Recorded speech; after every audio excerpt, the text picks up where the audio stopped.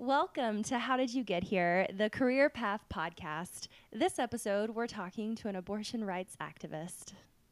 Hi, guys. I'm Samaria Johnson. And Samaria and I go way back, like undergrad, way back. Yeah. I was just telling someone the other day that I can't believe it'll be 10 years next year that I've graduated, and I feel old. But No, you feel old. I still live here. I So, know. Most importantly, I do want to acknowledge before we get too deep into the our questions and our discussion. Samaria is a abortions right advocate in a time and place where it is currently outlawed, more or less, to have one. So I think this episode timing, especially, it's just over a year since the overturning of Roe v. Wade, which is devastating, but I've been very inspired by the work that she and the organization continue to do. So in that vein, we're going to take a more lighthearted approach, I think, to our conversation while still keeping it incredibly real about being in the nonprofit sector. yeah. I mean, the ups, the downs, all of it. So what was your very first job ever? I always feel like bragging when, I'm bragging when I give this answer, but it was at the British Embassy in the passport office. Yeah. So, for those who don't know, which is all of you, I grew up in the DMV, the Maryland side of the DMV. Right over the Woodrow Wilson Bridge. So you're in DC 1 minute, and then the next second you're in Maryland. So I was 16, and Michael Jackson had just died. So I remember this very well. And my mom came home and told me that my youth minister needed a temp. Where she worked, needed a temp for the summer. And they asked her, because they knew that she knew a ton of kids, if she had anyone responsible, and it was me. So I worked at the passport office summer 2009. My first day, I watched Michael Jackson's funeral in my office. I did data entry. So I handled passports from roughly J through P. Wow.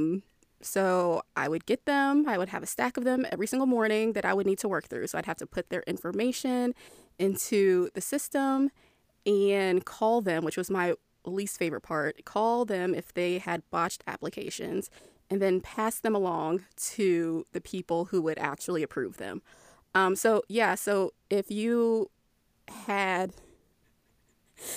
sent your passport to the DC office for renewal summer 2009, and your last name was in the middle of the alphabet, a 16-year-old handled it. A 16-year-old American handled it explicitly, for $16 an hour, which is a lot of money. I mean, that's still over minimum wage, now, for most people. Sad, but yes. And, I learned a lot. I learned geography, exactly how many places are named after somewhere in the UK. Because there was a way to list that, to file it in the database, depending on if you were from Boston, Massachusetts, or Boston, UK. I didn't know there was a Boston, UK. Didn't know there was a Boston, United Kingdom. Today the original Boston. Okay.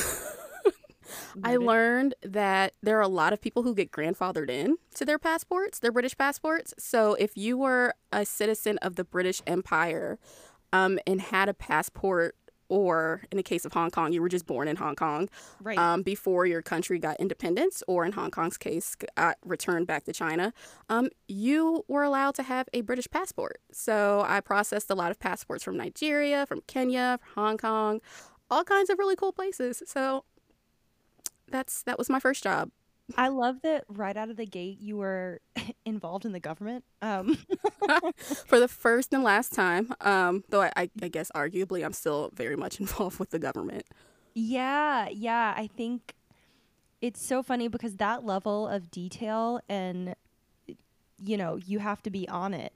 That level of just, you cannot mess up one letter or one number. That's a lot for a 16-year-old. Yeah. And my coworkers were so nice. I was adopted by the office. I don't know now, but in 2009, the British passport office was housed in like a little townhouse on the Cute. grounds of the embassy. Um, it was very cute, very cozy. Like people fed me all the time.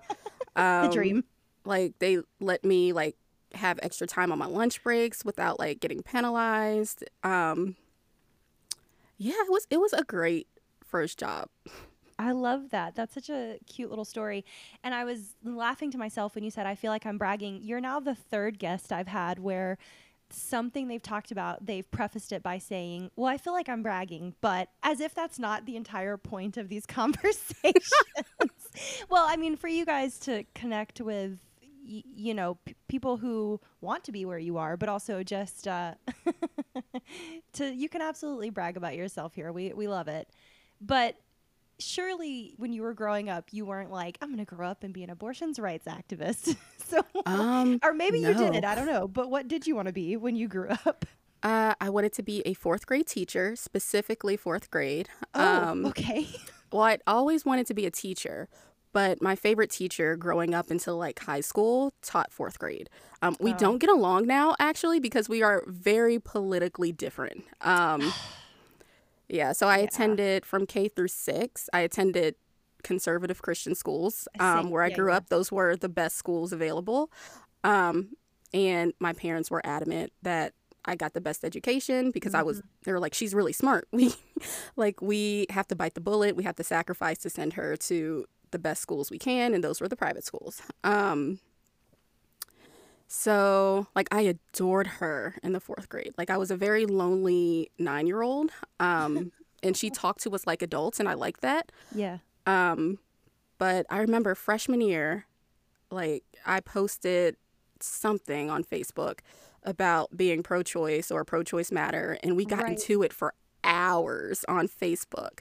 Um, we just, yeah, the Fundy Christian School to progressive leftist politics pipeline is very strong. Yes. Um, Which I love it because that's kind of how we met. Like, yeah, and like even a few of my teachers at that same school like got like went through it. So, yeah, but she hasn't. So man. we don't get along. But she's still like in my mind like where we are now and where we were 20 Jesus Christ, 20 years ago. Like doesn't like the present doesn't corrupt my memory of the past. And so Yeah, like I still very much want to be a fourth grade teacher. Maybe one day. I love that. And I also wanted to be an astronaut. But it turns out I didn't like math enough to be an astronaut. So that was Very, dead. very important part of uh, being an astronaut, yes, is math, unfortunately. It's killed many a dream, but I, I would have lived to see you up in space. Just like, I mean, listen, if people who shall not be named can have a company that continually launches rockets that crash, like All the time. you can do whatever you want in life. It's never too late. It's Yeah. never too late. So maybe we'll have a Miss Johnson's fourth grade class one day. That's so interesting though that you originally wanted to teach because I feel like so much of advocacy is teaching. Yeah, like when we were undergrads, my favorite part of being a student activist was the peer education. Yes. Like I love sex ed nights. Those were fun. I love tabling and handing out pamphlets, which I wrote myself.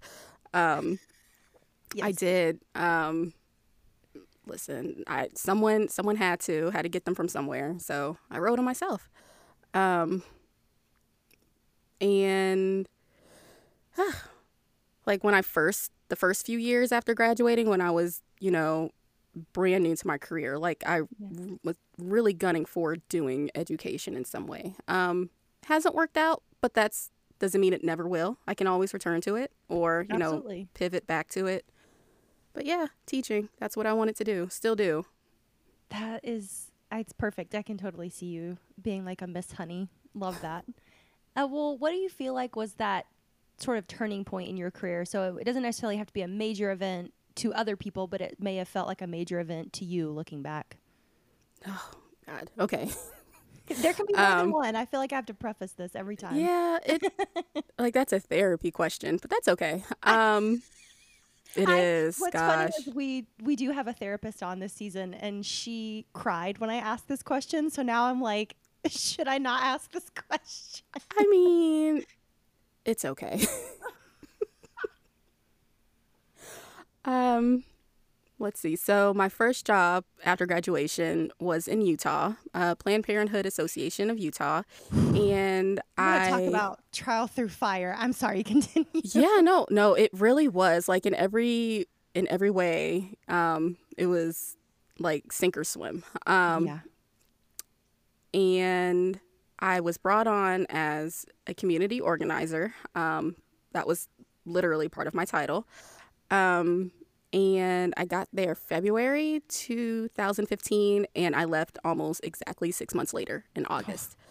So that's how that went. So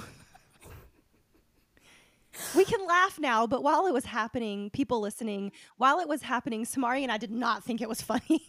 it took me years to get over it, and it was a turning point not just because of what happened, but because how it affected literally every decision I made. Probably honestly until the current job I have now. Like there is a direct line between what happened in Utah at Planned Parenthood Association of Utah to now, and I can chart it very easily. So I didn't understand exactly what I was walking into, which is very common. Like I graduated semester early, so I was 21. I was a baby. And I'm fresh out of UA, fresh out of the state of Alabama, and I'm like, well, if I can do pro-choice activism in Alabama, I can do it anywhere. Right. And that is not true. And it wouldn't be true for anybody. Like culturally, they're so wildly different. Like Utah and Alabama have nothing in common except for what they vote for. And sometimes not even then. Right. And so culturally, it was just a slap in the face. Like even how they handle conservatism is different. So Alabama Southerners are very emotional is not the right word. Expressive, I think, is. Like there's obviously a very strict behavior code, but if you are going to know how someone feels, you're going to know it. People aren't shy here. There's no real reservations. Like, doesn't mean people can't be shady or sneaky or underhanded. It just means it manifests differently. Versus out in Utah, like, I think the best way to describe Utah is that they place such a high premium, such a strong emphasis on civility to the exclusion of everything else. So it's the idea that if you're nice, if you're polite, if you do everything the right way, then you can't possibly be rude, and or rude things are acceptable because of how you package them. Right. Which I guess you can argue is the same in the South, but we don't get away with it down here.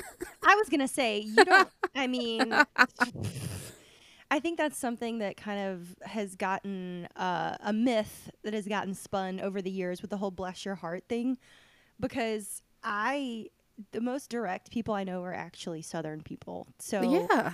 I don't know where this myth came from that only in the North are they direct, but it's not the case, y'all. We're speaking No, I from think it's experience. actually more of an East-West thing than a North-South thing. Correct. Absolutely. So I was just totally unfamiliar with this. And it's very isolating. So I'm used to being around a whole bunch of white people. That didn't faze me. But Utah taught me two Utah's things. like another level, I feel like. Utah taught me two things. One, white people are the same everywhere. And two, white people can be very, very different. Like I thought I knew white folks because I was at the University of Alabama. I didn't have a friggin' clue. So I'm like walking into Salt Lake, beautiful place by the way, gorgeous, Gorgeous. and Wyoming too for the record. And and all the racist shit that people expected me to run into in Alabama, I ran into in Utah. But worse, because people were so damn nice that I couldn't really prove it. Right. So it like I felt like I was going crazy. Like it was gaslighting, honestly, like in the original sense of the term. Absolutely. And I distinctly remember this one instance where I realized that my boss was a cop, and I mean that literally. She was a cop. Like that was her past life.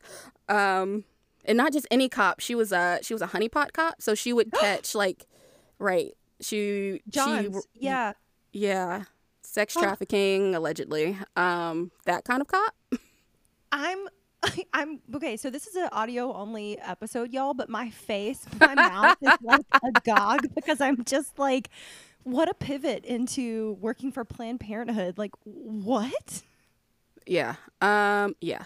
So I have so many questions. Continue. And this was the spring of Freddie Gray in Baltimore. Oh, and so Jesus. I felt very connected to that. Like I'm from Maryland. I have that very ingrained like DC side of Maryland and Baltimore side of Maryland rivalry going on. Like I don't fuck with Baltimore, but it's still Maryland. Right. It's still home.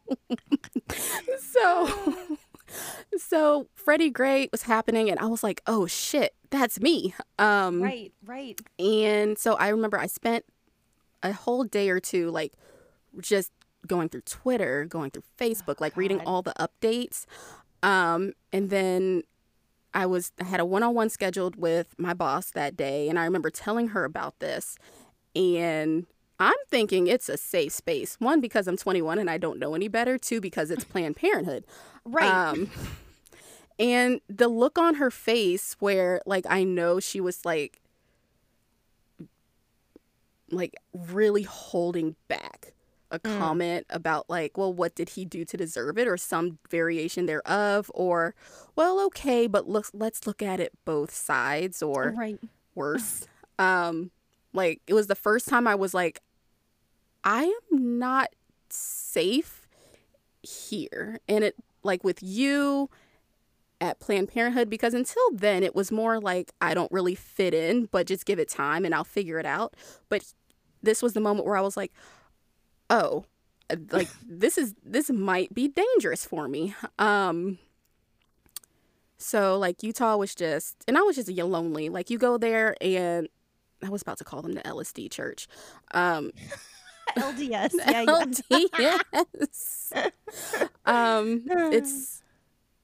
It's extremely insular. Like Utah's a theocracy. I don't know if people know this, but everything in Utah that happens that is created, the entire infrastructure is Mormon. It's based on the church. Like from the grid in Salt Lake City, the center of the grid that it's based on is the temple. The major holiday, like patriotic holiday in Utah is not the 4th of July. It's Pioneer Day, which is I think July 14th. Which I didn't know what the hell was going on. But, I love to listen to people who grew up in the LDS church talk about having to dress up on Pioneer Day and like cosplay Little House on the Prairie, and I'm just like, what? Like it was just a regular day for me, and I get up, I go to work because I work for Planned Parenthood, so I don't have the day off like everybody else does. And it's 8 a.m, streets are packed, roads are closed, and I'm like, what is Samaria, going on? I want you to know I'm trying so hard to not bust out laughing, because I can't imagine you as a Black woman walking outside and seeing a bunch of white people dressed like it's the early 1800s. And they did. And there were literal wagons. Okay, I was lost. What was that movie that came out with Janelle Monáe not too long ago where she like time travels? Oh gosh, to the slave plantation? Yes. I'm sorry, but it's all I can think of. I'm horrified for you. It was I just did not know what I was getting into at all. Getting stared at on planes, because I would go to the airport and be the only Black person on the plane, the only person of color on the plane. Like, I remember one of my friends came to visit me, so I picked her up from the airport, and I walked in, and everybody just stared. Like, I've never had that experience before where I walked into a room and people just, like, quiet down and just kind of look at you like you're wrong. Right. Like, not even the couple of times I walked into a sorority house that happened. Right. Well, and especially at Alabama, they'll get fined. So Yeah. I don't think people have really dug into a career story where they've had to consider, like, hey, maybe I don't move here because of racism. Because pretty much everyone we've talked to this season who is a person of color has not had this part of their story yet. So I'm glad you're being very candid about it, because I just think it's something that people don't really think about because they're not moving, like they're not thinking about that. Yeah. And, like, there's a reason why I only lasted 6 months. And then I was glass cliffed. So I was, I was just like entry level organizer, coordinator. And in hindsight, like, part of the reason why this job was so hard is because I was undiagnosed ADHD. I did not have a clue. And once I had left the structures of formal schooling behind, Yep. like, it became extremely obvious. Yep. There was the culture shock, of course. And then there was the part where it wasn't that I wasn't qualified for my job, because I very much was, even though they should have hired someone from Utah or at the very least Mormon to do that job. Yes. Because that's really the only way somebody in that job could succeed. But, and I found this, I have to tell this backwards a bit. I found this out after the fact that my job was split into two immediately after. So it was my job, and then there was a directorship. Yes. I'm sorry, guys. Again, podcasting, famously visual medium. My mouth was wide open, because how many times has this happened to people, though, where, like, especially women, where we leave and then it's going to take two people to replace us, or it's going to be a promotion for the next person. That's wild to me still. Yeah. And indeed, so they did hire at least one Black girl, but she was from Utah, born and raised. Okay. Well, So exactly what they should have done the first time around. But, I was very much blamed. I was put on the first of many, many PIPs, like, for my job. Not the pips. Yeah, the pips. Yeah. ADHD horror story. Yeah, for those listening and you're like, what does that mean? It's corporate slang for a performance improvement plan, and essentially 9 times out of 10, it's just a way for an employer to put you on a probationary period before they have cause to fire you. Mm-hmm. And they'll make it up. They'll make up reasons. Oh, yeah. So that was that. So I went to LA for a week for a family reunion, and I came back and I quit. Like, Well, bye. yeah. And I very few mementos left over. Like, I still have, like, my grocery rewards card on my keychain. The true millennial memento, yes. I still have my library card, and that's pretty much it. Yeah. Mm-hmm. You're like trying to get the hell out of Dodge. Gone. Yeah. It's a shame, because I had such a cute little apartment. It was really adorable. You did. I loved that apartment. And then from there, did you go straight to grad school after Utah? No. So, like, that was the original plan, was to be in Utah for a year and a half. Since I graduated in December, it was a bit awkward. So instead of interning or working retail or whatever, biding my time until grad school in fall 2015, the original plan was to go in fall 2016. So take that mini gap year, right, and, like, catch my breath, get my bearings. But no, Utah derailed that plan. So I went home, and I spent the rest of the year job hunting, really. Yeah. And then finally, like, I broke down. I was like, I gotta be a temp. So I temped pretty much all of 2016. I was at the Kennedy Center. I was at this little nonprofit called Results. They did education policy. I worked at the Smithsonian. So, like, I was at pretty cool spots. Yeah. but at the time it sucked. Like the uncertainty of everything. Like I remember at results, I trained my own replacement. So I had that experience really early on where I was like, where my mom was like, well, wow, how come you didn't just ask them to hire you if you Yeah. were doing the job anyway? Yeah. And mind you, I didn't have a boss because she went on medical leave.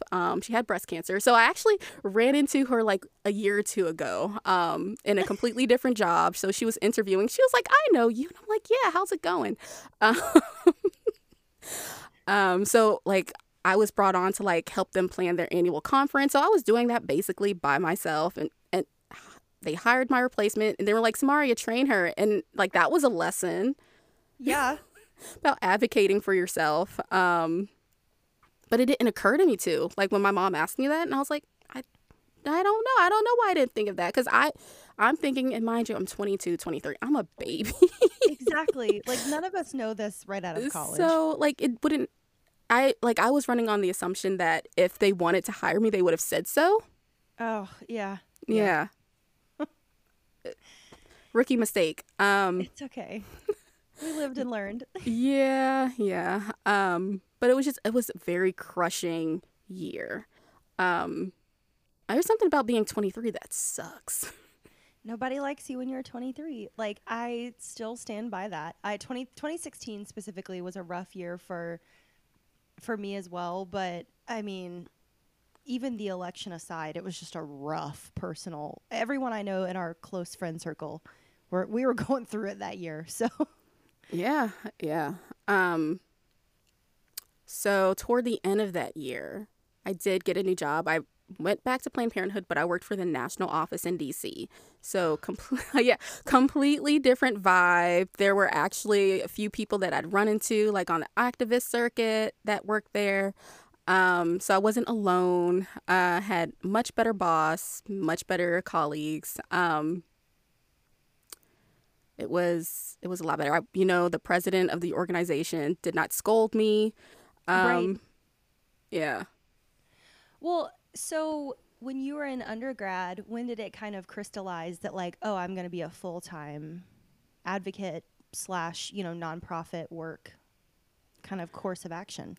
I would say junior year. So sophomore year is when I started. You remember Bama Students for Life used to always chalk. Oh God, don't get me started. Yeah. I will never forget like coming out of class that one day and just like the signs that they put up and me just being like, why is this allowed? It was a nighttime run-in, and it said abolish womb lynching, and that was probably honestly like they can blame themselves for why I'm like this. Yeah, why I'm doing the work, because I mean I could have, but if I don't think if I solved that chalking that specific one that was so racialized that I would have been like, oh no, this this is the path. all I can think of is Winston Duke in Us, where he's got the baseball bat and he's like, "You want to get crazy? We can get crazy." Like that's my internal monologue when people pull that shit. It was a switch flip, like instantly I was like, I have to do something. This is unacceptable. Yeah. So that was sophomore year, very early on sophomore year. And that's when I joined, well, it's now Urge UA. At the time I was gonna say I only know it as Urge, but yeah, at the time it was Alabama Alliance for Sexual and Reproductive Justice. And I joined in on that, and that was all she wrote. And then junior year, I loved being a junior. Junior year is so magical. Yeah. And I just hit my stride, and I was like, I could do this for the rest of my life. And my dad, poor guy, he was like, please no, because he knew what I would eventually find out is like how dangerous this work can be. And he was like, you can do literally anything else, but please, please not an activist, and please not for like abortion rights. Well, and I think the younger, when I say younger, the people who might be an undergrad right now listening to this, they might not exactly know all of the history of, I mean, we had an abortion provider get killed at church, I remember that. And people, that should have still be national news in the conversation, but it was so long ago now that it doesn't get brought up as much. And it's interesting to me that your parents were more concerned about your safety than any sort of political disagreement. Yeah. Like I grew up in a pretty standard issue, like black family where like people vote Democrat, Mm-hmm. probably a lot more conservative than, the general public realizes. Um, but not necessarily like the conversation on abortion, growing up was either that's between you and God or uh if nobody's going to be stuck with this baby but you. So it's up to Right. you what you're going to do about it. Um and my dad especially, I think is like probably the more liberal of my two parents in this sense. And I think that's because I'm his only child. Um and I think that changes the dynamic like where it's like when you're a dad, single dad, only child's a Yep. girl, you Yep. like you're faced with the consequences of things in a very concrete way than other parents might. And so my dad was like he's very means to an end about this where he's like it's what's best for you. Everything else is irrelevant. So Yes. if I like, 'cause I had a pregnancy scare when I was like 17, and if I had gotten knocked up, I wouldn't have told my dad, because I would have hopped over to DC and Right. evaded the parental notification laws that Maryland had, Right. and just taken care of it and figured it out. But like if I had told him, he would have been like, well, it's between you being a teen mom and you going to college, and there's nothing stopping you from going to college. So off we go to Planned Parenthood. Like it wouldn't have been a matter of, oh, that's a human life. It wouldn't have been a thought in his mind. No. And I adore your dad. So we just need to, I say all the time that we need to like clone his empathy and just like ship it to the rest of the world. I love your dad. Well, I guess it's funny because this will kind of overlap, I think, with what we've been discussing. But what specific education did you get that you felt was like especially beneficial to this career path, formal or informal education? Yeah, there's so many different ways to think about the like education. Like Utah was an excellent education. I have enough of distance from it, and I've been in therapy for a long time enough to like appreciate it for what it was, even if it was a hard lesson to learn and so young. um Yes. Oh my God.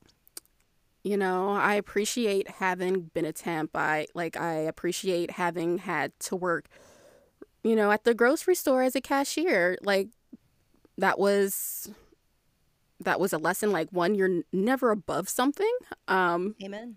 you're never above something, but also like there's no such thing as, when we're talking about upward mobility, if that's something you're interested in, there's no such thing as continuous climb.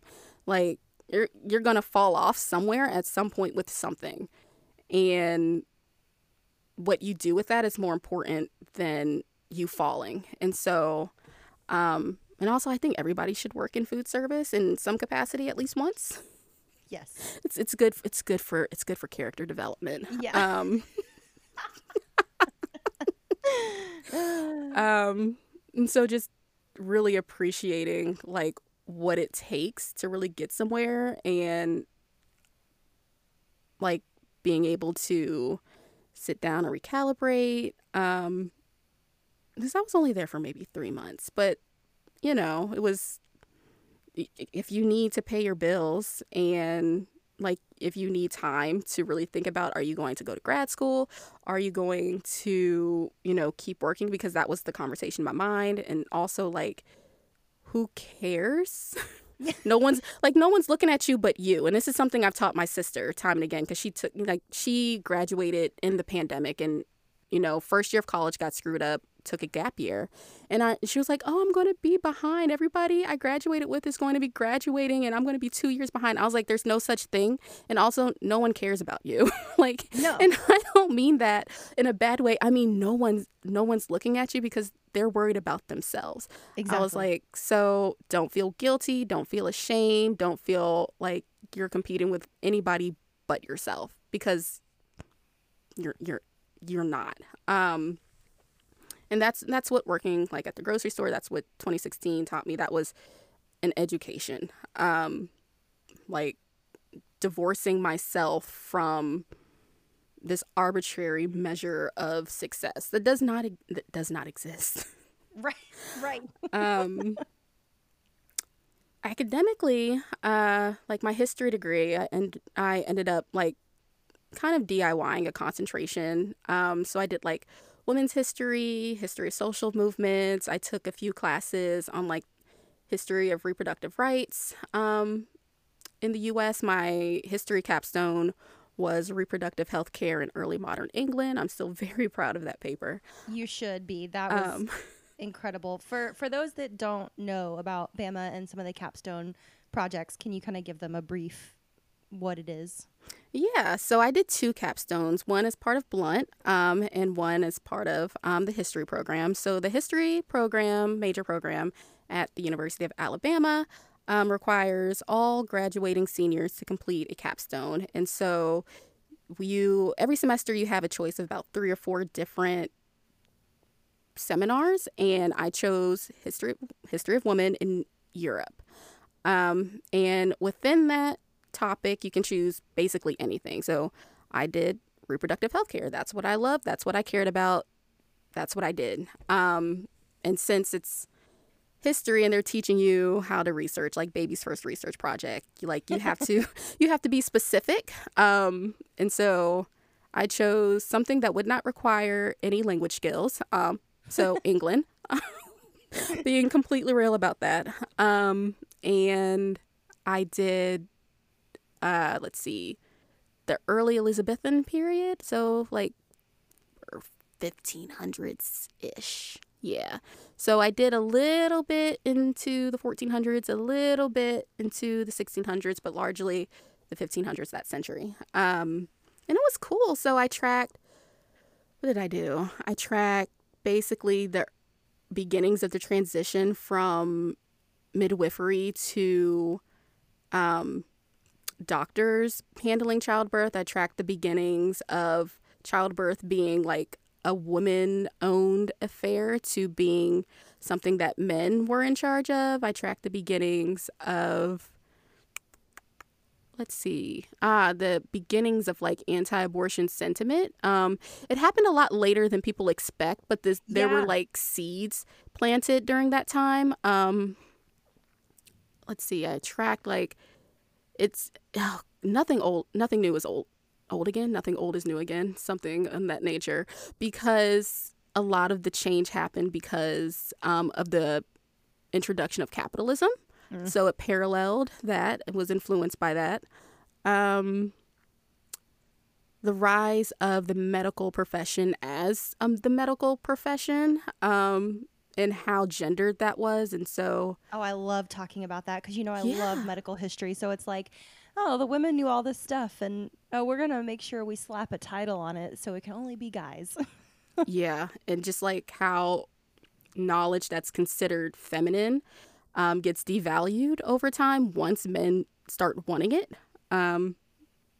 It's pretty good. I even got to talk about a little like political history, like the demonization of women as witches. Like, it's always a very convenient excuse.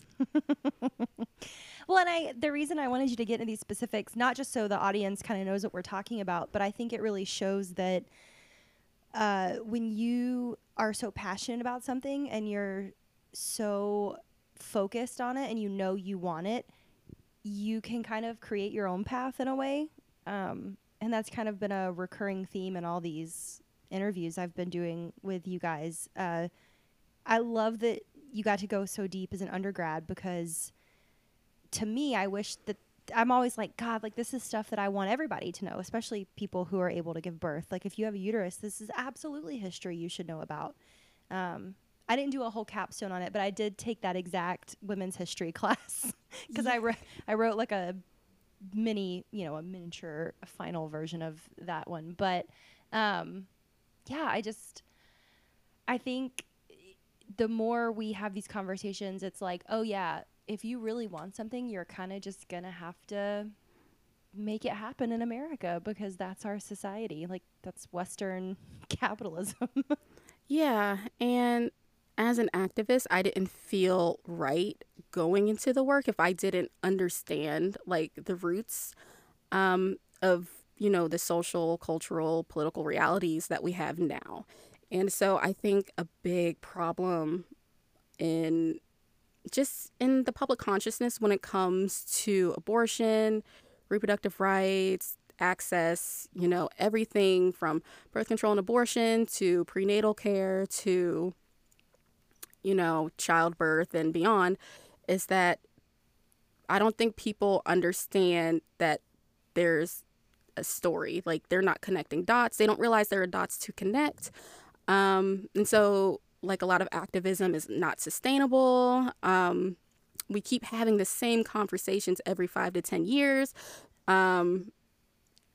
People don't know how or don't understand how things that are happening in Florida or Texas, they think, oh, that's just something uniquely terrible to Florida and Texas. And Utah taught me this too. Alabama taught me this. Is that at best, those are like beta tests. Exactly. Yeah. At worst, it's just more of the same, and it's so easy to get it like things through a legislator. It's what happens when you learn a word by reading. You don't know how to pronounce things. Hyperlexic gang. You get things through a legislator, and people don't realize that this is just more of the same. And because it's more of the same, there actually is a way to combat it. There is a way to fight against it. There is a way to stop it in its tracks. But if you don't know the history of something, if you're not learning from the elders, you're not learning, from cycles past, you're not going to know how. You're not going to know how to adopt it for, 2023 and beyond.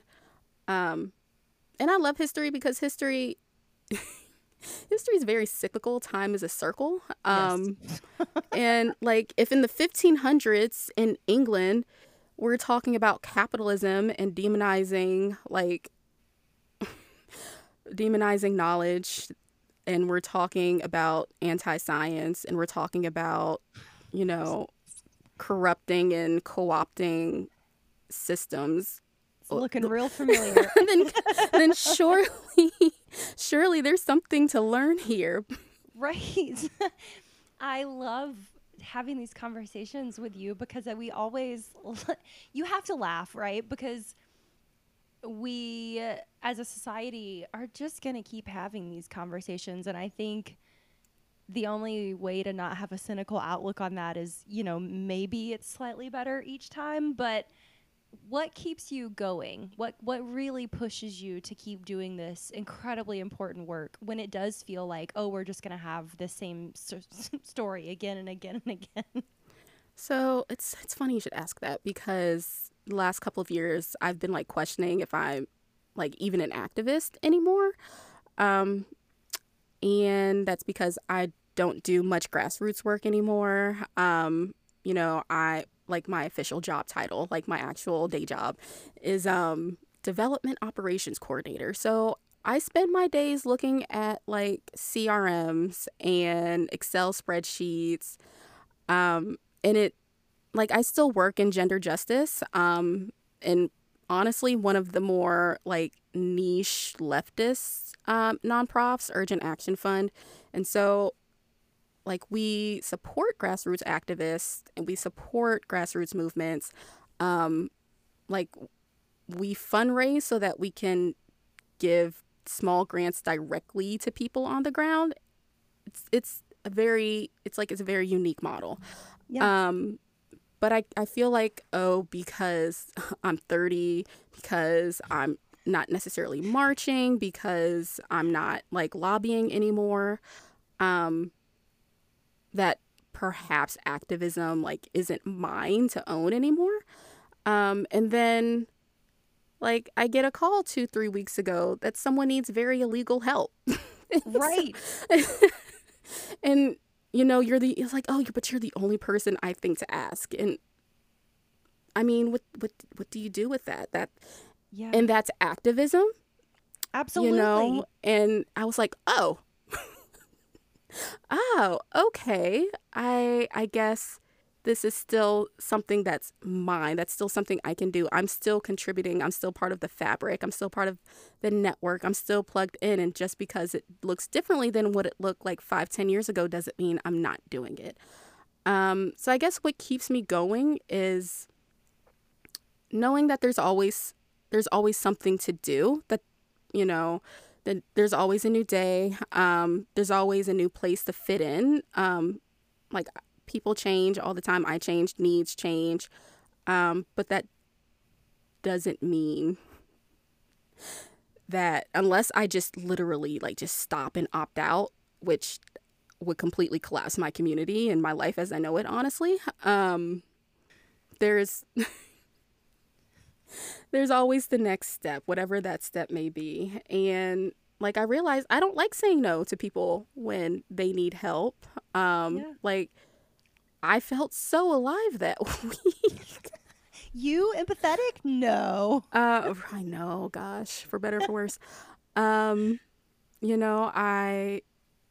like, there's that wheel, that chart that's like, oh, different forms that activism take, and it's one thing to be like, oh, well, I'm the organizer, I'm the advocate. And then there's parts of that wheel that, like, someone has to take care of the kids. Someone has to, Yes. keep the medical supply tent up and running. Someone has to cook for all of these people. And I'm like, oh, that, like, once I was in that position, I finally understood what that meant. Someone has to stay home, stay behind, and keep the fires burning. And I'm a fires burning person, either for good or for now. It doesn't matter. But either way, knowing that I'm still part of that, it helps. That keeps me going. And also, I'm just really hard headed and stubborn, and I like to fight. So Again, another theme that keeps popping up in all these stories. You just have to be hard-headed, I think, when you feel so strongly about something. And that was a whole sermon. I was sitting here nodding my head and I was like, "Yes. Yes, Sister Johnson. Amen." I was like, "A word." I also just talked to a guest earlier who did not turn out to be a pastor, but thought she could be at one point, and so now that's on my mind. But yes, these are like little sermons, and I think it's so easy to forget that admin can be activism, because somebody's got to keep track of all this. Like, somebody's got to be a safe place for that information, all that personal data of, I mean, especially now I think of the poor folks running the Yellowhammer Fund, and you and I can talk about that off pod, but that's a whole other nightmare yeah. that we currently live in. I knew this episode wasn't going to be like super uplifting, but Not sorry. it happens.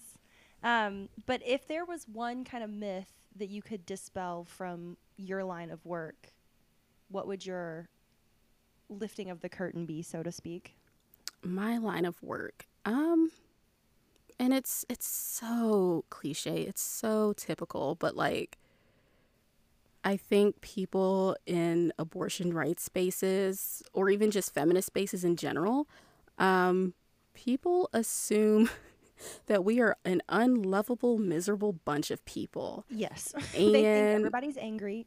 and I mean, we are angry. We are. And honestly, that was, speaking of that education question, like, learning to embrace anger as something good, a force for good, was a very important lesson to learn. Like, it's very easy to burn out in this, and anger is a big reason why. And that goes into sustainability as well. And learning how to channel anger and use it constructively, both personally and like externally, is very important. And it's something you have to learn over time. Like, I had a burnout and then like rebuild before I figured out, like, oh, we're talking about a candle. We're talking about a fireplace, not a bonfire. Right. But like, even in that anger, like, the source of that anger is just a deeply empathetic group of people, because I don't think you can do this work without caring for people so hard that you end up hurting yourself. And people die from this work because they give so much of themselves. You know, they stress themselves out, they put themselves into a literal poorhouse, like, because, you know, any money coming in is immediately turned around and given to someone else. You know, as someone said, we're all passing the same $20 around. Yes. Very true in artist Like, circles as well. it's Yes. like it's my turn with the $20. And like I could probably have doubled my salary, or at least be making 20, 30, 40, you know, $1,000 more if I were doing the same kind of thing but in corporate. Mm. And that's a common song. Like, my lifetime earning power, if that's something we can care about for like 5 seconds, is probably severely crippled because I've been in nonprofits, and I've been in this kind of nonprofit space. I've been in this kind of activist work.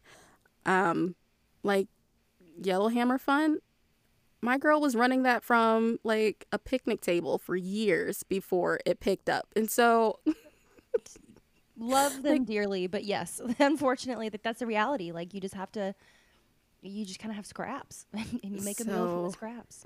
yeah, so that's the myth. Like, or you know, when I was escorting at the clinic, like people would be like, "Oh, where's your dad? Your dad must have left you." And I'm like, "My dad sends me $200 every Friday."